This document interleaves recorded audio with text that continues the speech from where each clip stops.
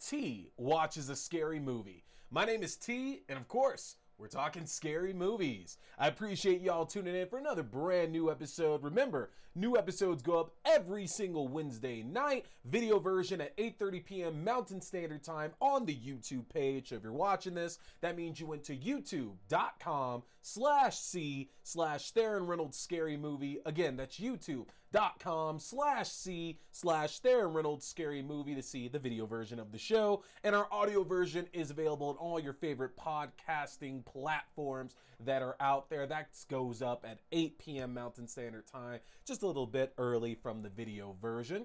I appreciate you tuning in for your first time. Don't forget to find me on your other channels as well too. You can find me on Twitter at Axdew, that's AXDEW, and on Instagram at Theron, that's THERON _ Reynolds, REYNOLDS.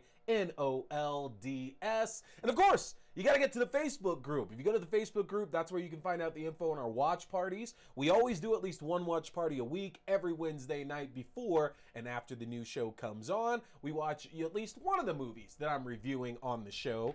Tonight, for example, we are going to be watching both Studio 666 and Dee Snider's Strangeland as well. So if you want to see those, come on over to the Facebook page. That's facebook.com/group/T Scary Movie. Again, facebook.com/group/T Scary Movie. If you go there, you can find some written reviews, some written pieces that I've done. You can also engage some fun conversation with myself and my viewers and listeners as well too. And then you can also get the link to get to the watch party that we definitely want you to come and hang out and have fun in. So it has been a week, folks, since the last episode. It's seeming like a lot of high profile shit has gone down in the crazy world of Hollywood and horror as well. And we're not going to talk about a lot of that stuff. You know what I'm referring to, of what happened Sunday night. Of course, that Coda won Best Picture at the Oscars, and Zack Snyder's Justice League took home fan favorite moment. And look, y'all, I love Zack Snyder's Justice League. I thought that was great. It was good at the start of 2021 when we were looking for shit just to watch. And that was a really, really enjoyable watch. I'm going to miss the Snyderverse for sure. But you got to be out your fucking mind if you're going to try to sit there and act like the Justice League. It wasn't even Justice League. No, I'm sorry. It was the Speed Force. It was the Flash entering the Speed Force in Zack Snyder's Justice League. You got to be out your fucking mind if you're trying to convince me that was the fan favorite moment over anything Marvel has done, including Avengers Endgame, when you finally have everybody together ready to fight Thanos and his team, or even Spider-Man No Way Home with our 3 Spider-Mans. Like, come the fuck on, really? The Flash entering the Speed Force? Get the fuck out of here, man. There is not a chance in hell. Yeah, craziness at the Oscars, and folks were getting feisty because Malignant didn't win best film. What was up for fan favorite film? Whatever the hell it was. Is it injustice that it didn't win? Gabriel will be back throwing chairs at anybody who doesn't believe that he's the fan favorite, of course. No. Rather timely here that you know, this was not pre-planned by any means now, and obviously I'm trying to be sensitive, everything going on, but with us talking Studio 666 tonight, this past weekend, drummer Taylor Hawkins of the Foo Fighters tragically passed away. You know, we're not going to go into details surrounding that or anything, but very eerily timely to think that I was excited to watch this movie, excited to talk to y'all about it and discuss a lot of it, and we still are going to do that, but it's just kind of crazy to think that on a show where we're talking horror, we're reviewing horror, we're doing everything that's horror related, doing a lot of death, and you know, we have the death of somebody in a film that we're talking about, that we're watching right now, and not only that, but somebody from the Foo Fighters, which is a band that I know a lot of you, like me, grew up on. You know, that is a band that played the soundtrack of your life. And I didn't have the privilege of getting into the Foo Fighters until, you know, 99, 2000 or so, you know, around the time that Learn to Fly and everything was coming out. And then I went back and got into the older stuff, which helped also expand my love for Nirvana as well, too. And So I really do feel that since the late 90s up until now, that I really got to spend my life hearing like generational Foo Fighters songs as I got older, and each is over a different period of my life. You know, things like Everlong and My Hero. Like, I wasn't into the Foo Fighters back then, but I knew those songs at least. And growing up with those, moving on to things like Learn to Fly and The Pretender and Best of You.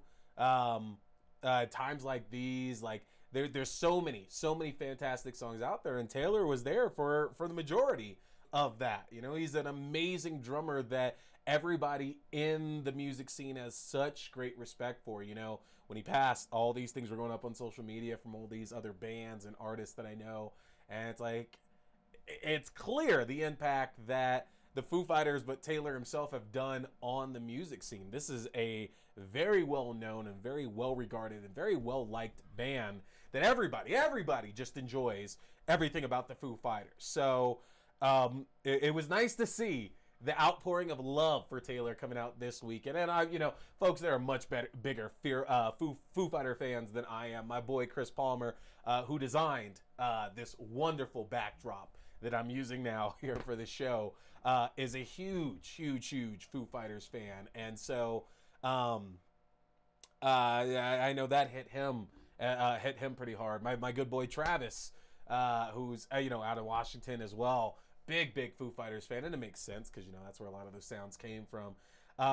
But yeah, it was interesting. Even my nephew reached out to me and asked me if I had heard about Taylor passing away, and it's like, damn, man, like it's really crazy. It's really crazy for us to start getting to that age to where we realize that time is actually a thing, and getting old is really actually a legitimate thing that's out there, and we're all going to get old at a point, and we're all going to start dealing with more and more issues and everything. And it's weird to start seeing more and more of the people that you and I grew up on, if you're in my age group. I'm 34 myself, but that I grew up on, still get close to their mortality. That shit is crazy, man. So I leave that to say that, Taylor, I am excited to discuss Studio 666 tonight.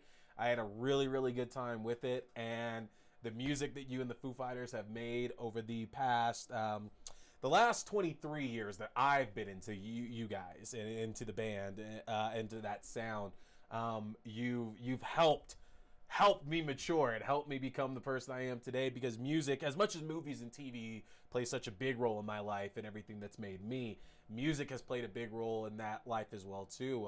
I get nostalgic all the time and can think back to moments in my life and hear songs and set scenes in my mind to certain songs, and Foo Fighters are there for a lot of that. So Taylor, thank you so much for playing such a big role in my life, and let's have a great review tonight. I hope you enjoy the words I have to say about Studio 666. So to change gears, because I do want to kind of put some more focus on the social media stuff out there, because I'm having so much fun. Just joined a horror community on Twitter ran by Jed Shepard, one of the co-writers of the fantastic Shudder Zoom horror film Host. Put together a great little horror community that is like thriving like crazy in just a few days on Twitter. And we've had a lot of really good conversations on that. So that's definitely one you got to keep an eye out for if you're looking to have great fun horror conversations. A lot of cool ass people in there as well too. But a fun conversation that actually came up a week or two ago by Tommy Doyle on Twitter. That's at Tommy Doyle 47. Great guy. Love the conversation pieces he brings up on his Twitter. But he had asked if people were a fan of Predator 2. If you remember, Predator 2, second film in the Predator franchise, starring Danny Glover, and went from the jungles of like Colombia and Brazil to the inner city of America, basically in LA, in South Central LA, and the Predator involved in gang warfare.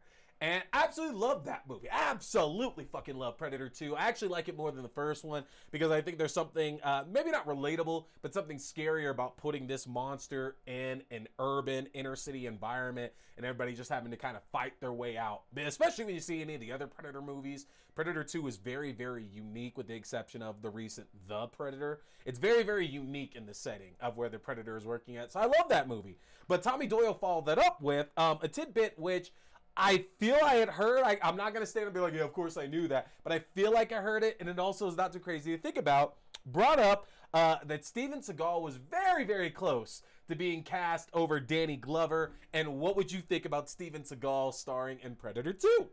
So yeah, Steven Seagal was very close to starring in this film, and you know, Danny Glover ended up getting the role. And thinking about that, it doesn't actually sound too bad because look, I'm not out here saying that Steven Seagal is a better actor than Danny Glover. I'm not out here saying Steven Seagal is this fantastic actor. He's not. And you know what you're getting when you're watching a Steven Seagal film. But that's kind of the thing, is that doesn't stop the fact that Steven Seagal has been in some badass films in our lifetime. Like, I'm a big fan of the Under Siege series. I go back and forth to 1 and 2 any given day. They're both a lot of fun. Exit Wounds with him and DMX, that's a lot of fun as well. What is it? Hard to Kill? Hard to Kill is great. Above the Law. Like, there are so many good Steven Seagal films. Like, and they're not good because they're actually good. It's just these were the action films of back in the day. Like when you got your parents to rent you these like big, gory and brutal and messed up action films where the action stars, either Arnold or Sylvester or Steven Seagal or somebody like that, and they're getting tortured and cut up and everything. And they gotta flex those muscles and beat the shit out of all these bad guys. Absolutely love it. And let's not forget the fact that Arnold Schwarzenegger did a Predator movie off that idea alone, just being this big muscly dude fighting this alien who's gonna win. So I had to think about that. I was like, oh, it's gonna be a shit movie. And I was like, wait a minute.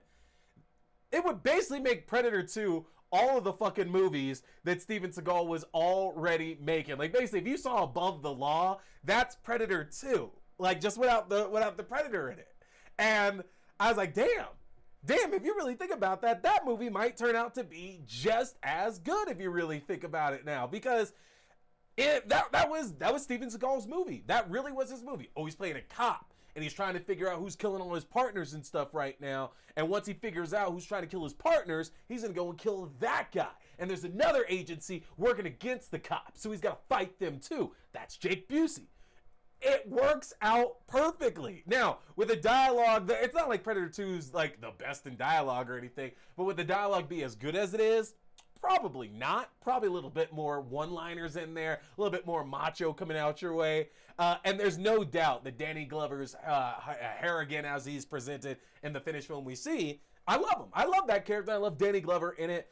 But Steven Seagal would actually work really, really well in Predator 2, to the point to where I think I'd actually enjoy that end fight with the Predator more with Steven Seagal than I would with Danny Glover. I love everything with Danny Glover up into that. But then we understand Danny Glover's got to be smarter than the Predator, and that's kind of how he wins the fight. Whereas I think if it was Steven Seagal would have been like Arnold, and it really would have been, let's face off, man. Let's figure it out and go.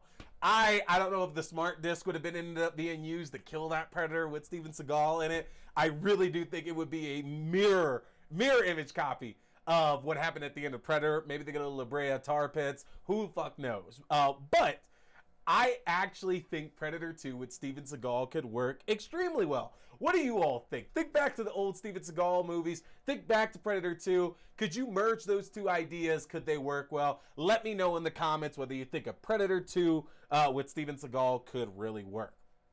Yeah, so great conversation there. Love to have more. We're going to try to feature more of those on the show moving forward as well, too. But I want to dive into the movies that we're going to be talking tonight. So, as I mentioned, first up, we're going to be discussing Studio 666. Now, this film, it's the first non-documentary film to feature the Foo Fighters. Keep in mind, they made films for, they did movies for Sonic Highways, which is the album they put out right around the time, right around 2014. And then they also put out Back and Forth back in 2010, I think it was. So they've done a couple of films before, but this was going to be the first actual, like, scripted, like, actual fictional film that they were behind. Dave Grohl wrote the story, and he also co-wrote the what's it called? He co-wrote the story, or he wrote the story, but the screenplay was written by Jeff Bueller and Rebecca Hughes, directed by B.J. McDonnell, and it tells the story of the Foo Fighters trying to record their latest album, but Dave is lacking in inspiration. They're looking for something to get the sound that they need out there for their fans, and Dave decides that the best way to do it, with a little haunting, is to find like an old dilapidated house like a lot of rockers have done, get that perfect inspiration, and make the perfect album. And so they end up finding this mansion that is absolutely perfect for it. And we find out at the beginning of the film that there were a string of murders that happened in this previous home when presumably another band was trying to record their album as well too. And then we follow the Foo Fighters over the course of trying to make this awesome rock sound while trying to save their own lives as well. And that's the premise behind Studio 666. Now, I will say, coming into this film, I absolutely expected it to be more of a, like, kind of like a rock opera. Like, if you ever saw Repo, Darren Lynn Bousman's film, fantastic movie, by the way. But I expected it to be a lot like Repo or any other, like, horror musical. Something along those lines where we were going to get performances and we were going to get some songs in this movie. And first thing I gotta tell you out the gate is this is not that. And good or bad, I do think that allows you to focus more on the story that Studio 666 is trying to tell. Because it would have been fairly easy for Grohl and the Foo Fighters to put in any of their back catalog of songs into this, okay? They could have easily smattered in a few of their songs throughout the film, and it really wouldn't have been weird in the least bit. But I'm actually impressed by the fact they did it. Like, this actually seemed like a movie to where they said, we want to make an actual movie. Like, we actually enjoy horror. We enjoy that genre completely. We would love to make a movie, and we don't want it to be like some kind of cliche tie into an album or anything like that, which is funny considering that, considering the story of the film itself. It doesn't come off as contrived or cliche at all. It's actually a hell of a lot of fun. The Foo Fighters actually made a horror film. And the idea of this, it's kind of Shining-like, is that they go to this mansion to focus and get this album done.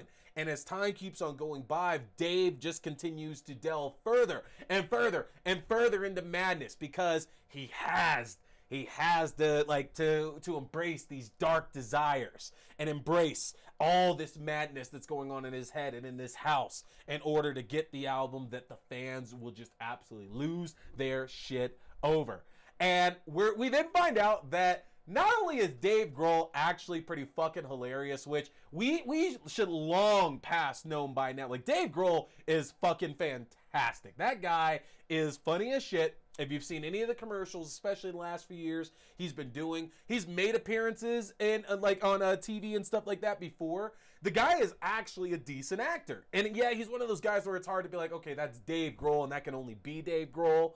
But if you're making a movie about the Foo Fighters, that's not a bad thing that we can only see Dave Grohl as himself. And even more so than that, the rest of the Foo Fighters, the fact that they all have these fleshed out roles in it, and that they're funny as shit as well too. You know, Taylor Hawkins is in it, Nate Mendel, Pat Schmier, Chris Shiflett, Rami Jaffe, they're all in the movie, and they all get different chances to shine.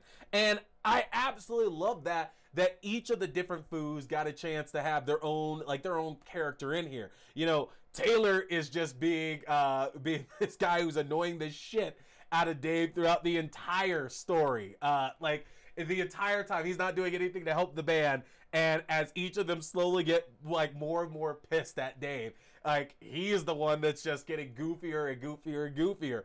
Chris Shiflett has this role in the film to where all he's there to do is like to go against everything the band is saying in it, and he does such a great job with it too. Every one of the Foo Fighters is actually funny as shit. And it's hard to tell, you know, is this just because you have great writers who know these guys well enough, know their humor, and they can write to that? Or is it that these guys are actually a lot better at like other kind of performing that's not performing rock songs, and they can actually act? And I think it's a combination of the two, because all 6 guys, they keep up with it. And it's not like their cast doesn't have a few other people in there that we should know. For example, Whitney Cummings, Will Forte, Jeff Garlin, Leslie Grossman, Jenna Ortega, Jiminy Simpson, John Carpenter even all play roles in this film. And while not like these roles aren't like the largest ones, I think like Whitney Cummings ends up probably having the largest featured role compared to everybody else.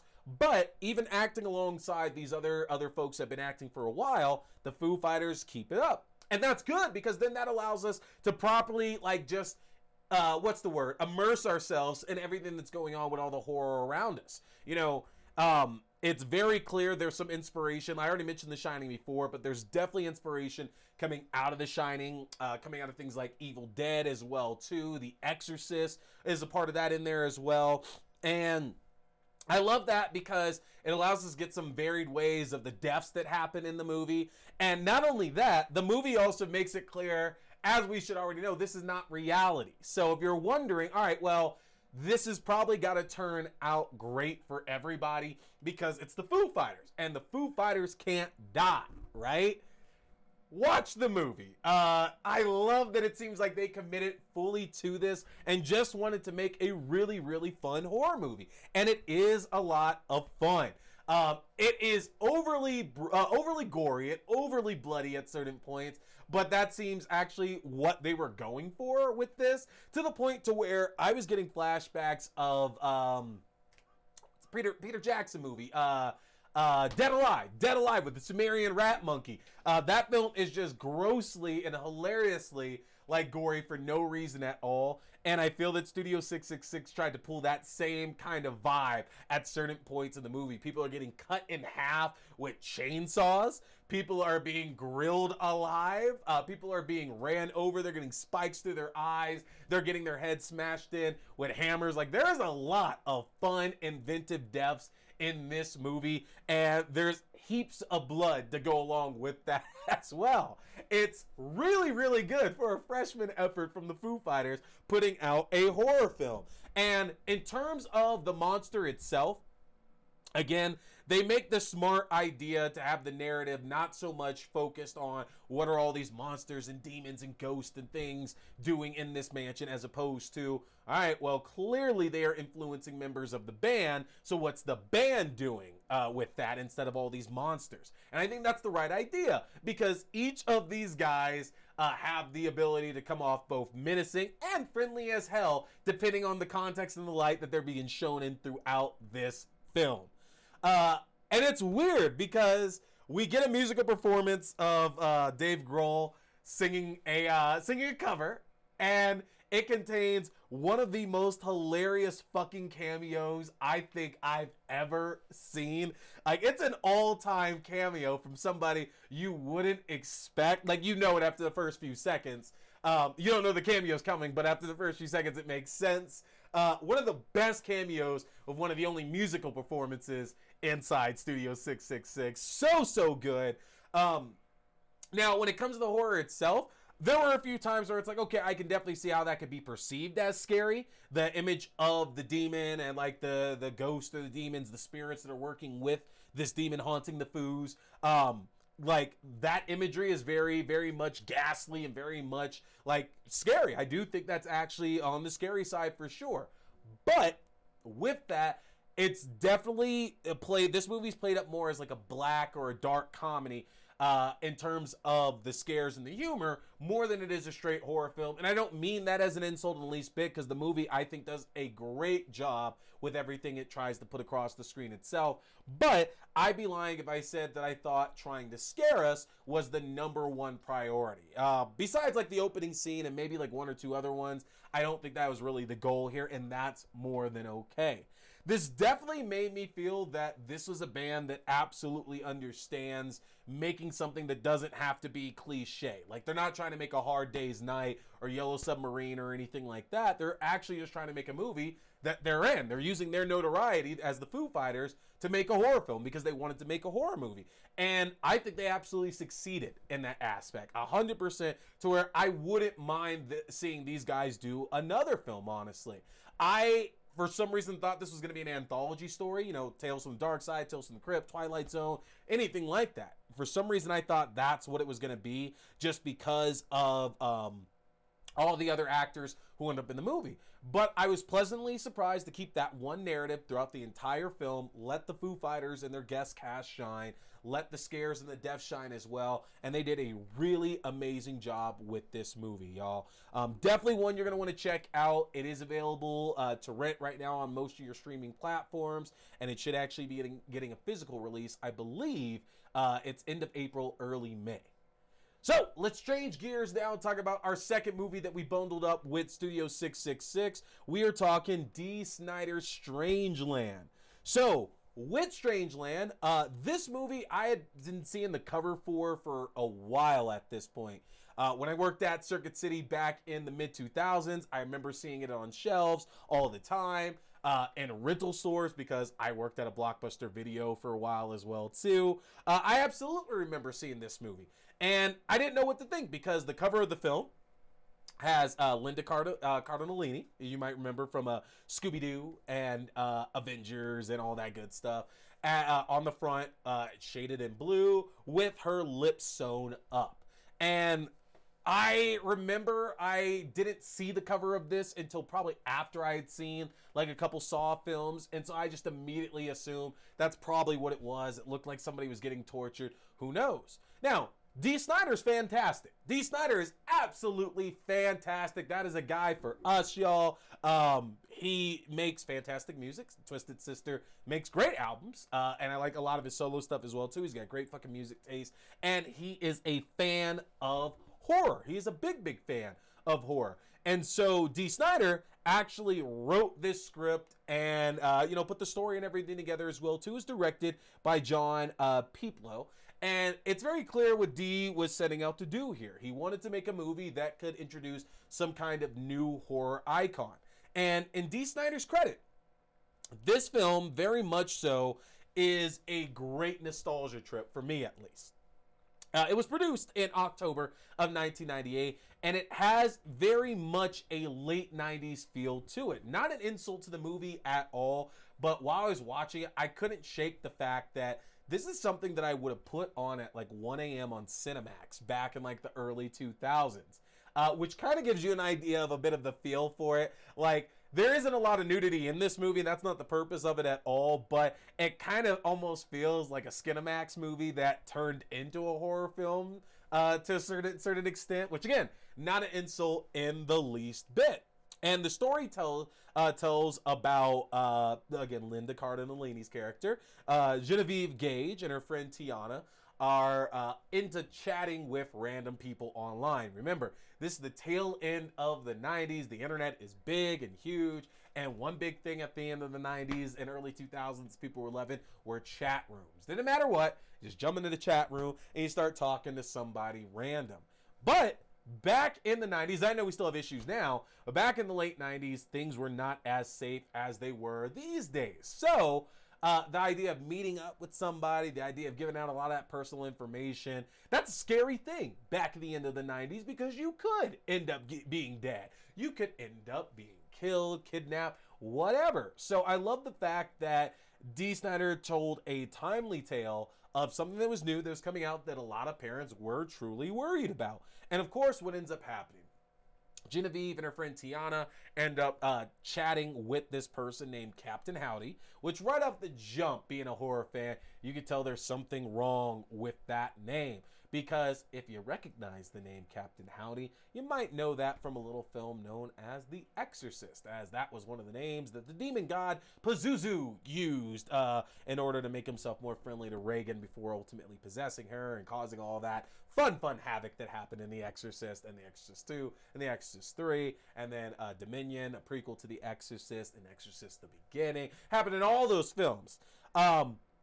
And when they go to attend a party being hosted by Captain Howdy, two of them find themselves kidnapped by local serial killer and torturer Captain Howdy. Now, Captain Howdy is played by Dee Snider, who looks amazing in all of his makeup. He's got all these body modifications and piercing, these giant tattoos on his face and his chest as well, making him this very intimidating and just beastly looking figure. Somebody who, compared to a lot of the other killers at the time, we might have, a Freddy or a Chucky.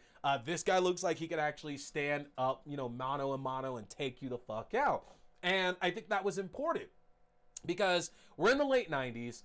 And, at this point, we're in such a meta phase to where we do realize that certain horror films don't work because this person can easily run away from this person. They can overpower this killer. They could kill this killer.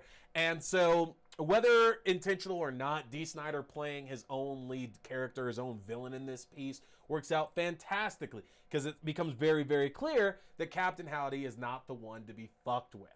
And one thing that's very interesting about Captain Howdy, as we find out over the course of this movie, is that he's not really killing anybody. I know that's kind of the implication here, is that this guy's been doing it to a lot of people and collecting victims and trophies and things like that. But the one thing we see over the course of this film is that Captain Howdy is about torture. Like, he's piercing all of these different victims, man and woman that he's kidnapping, and he's putting him in all this immense pain, but not many of them actually seem to die, and he didn't seem to actually be killing too many of them. So it's the weirdest thing in the world, absolute weirdest thing in the world, that that it's a horror film about all this shit happening, but no one's actually dying. It's almost like Saw in a way, to where, Jigsaw never actually killed anybody. Jigsaw put a bunch of people in traps, and then they ultimately killed or maimed themselves by going through it. He didn't really kill anybody himself, though. And that's kind of the vibe that I really got here from Strangeland. It's like, well, Captain Howdy hasn't actually murdered anybody. Like, he's hurting a lot of people. He's a bad guy that should be in jail for sure. But he hasn't actually ended anybody's life from which I can see. So over the course of this film, Genevieve's father, Mike Gage, is trying to track down Captain Howdy and arrest him and also free his daughter as well too. And the film is actually structured very interestingly enough to where Mike Gage actually succeeds at that. He actually catches Captain Howdy and arrests him and gets him in front of a judge. And the film doesn't actually do what other franchises have done in the past, to where that might be the start of the tale, that might be the end of the tale. We get a sequel, we get a prequel that really dives into that. Like, we actually kind of get to see it all play out. And it's interesting because Robert Englund is in this as well, who you might know as Freddy Krueger.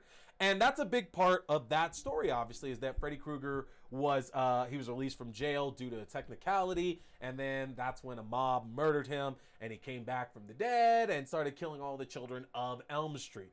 And the idea here of Strangeland is that the police do capture they do capture Captain Howdy, and they put him through the legal system, and he claims the insanity plea. He gets released, and due to rehab and medication, he's normal. He's trying to live a normal existence.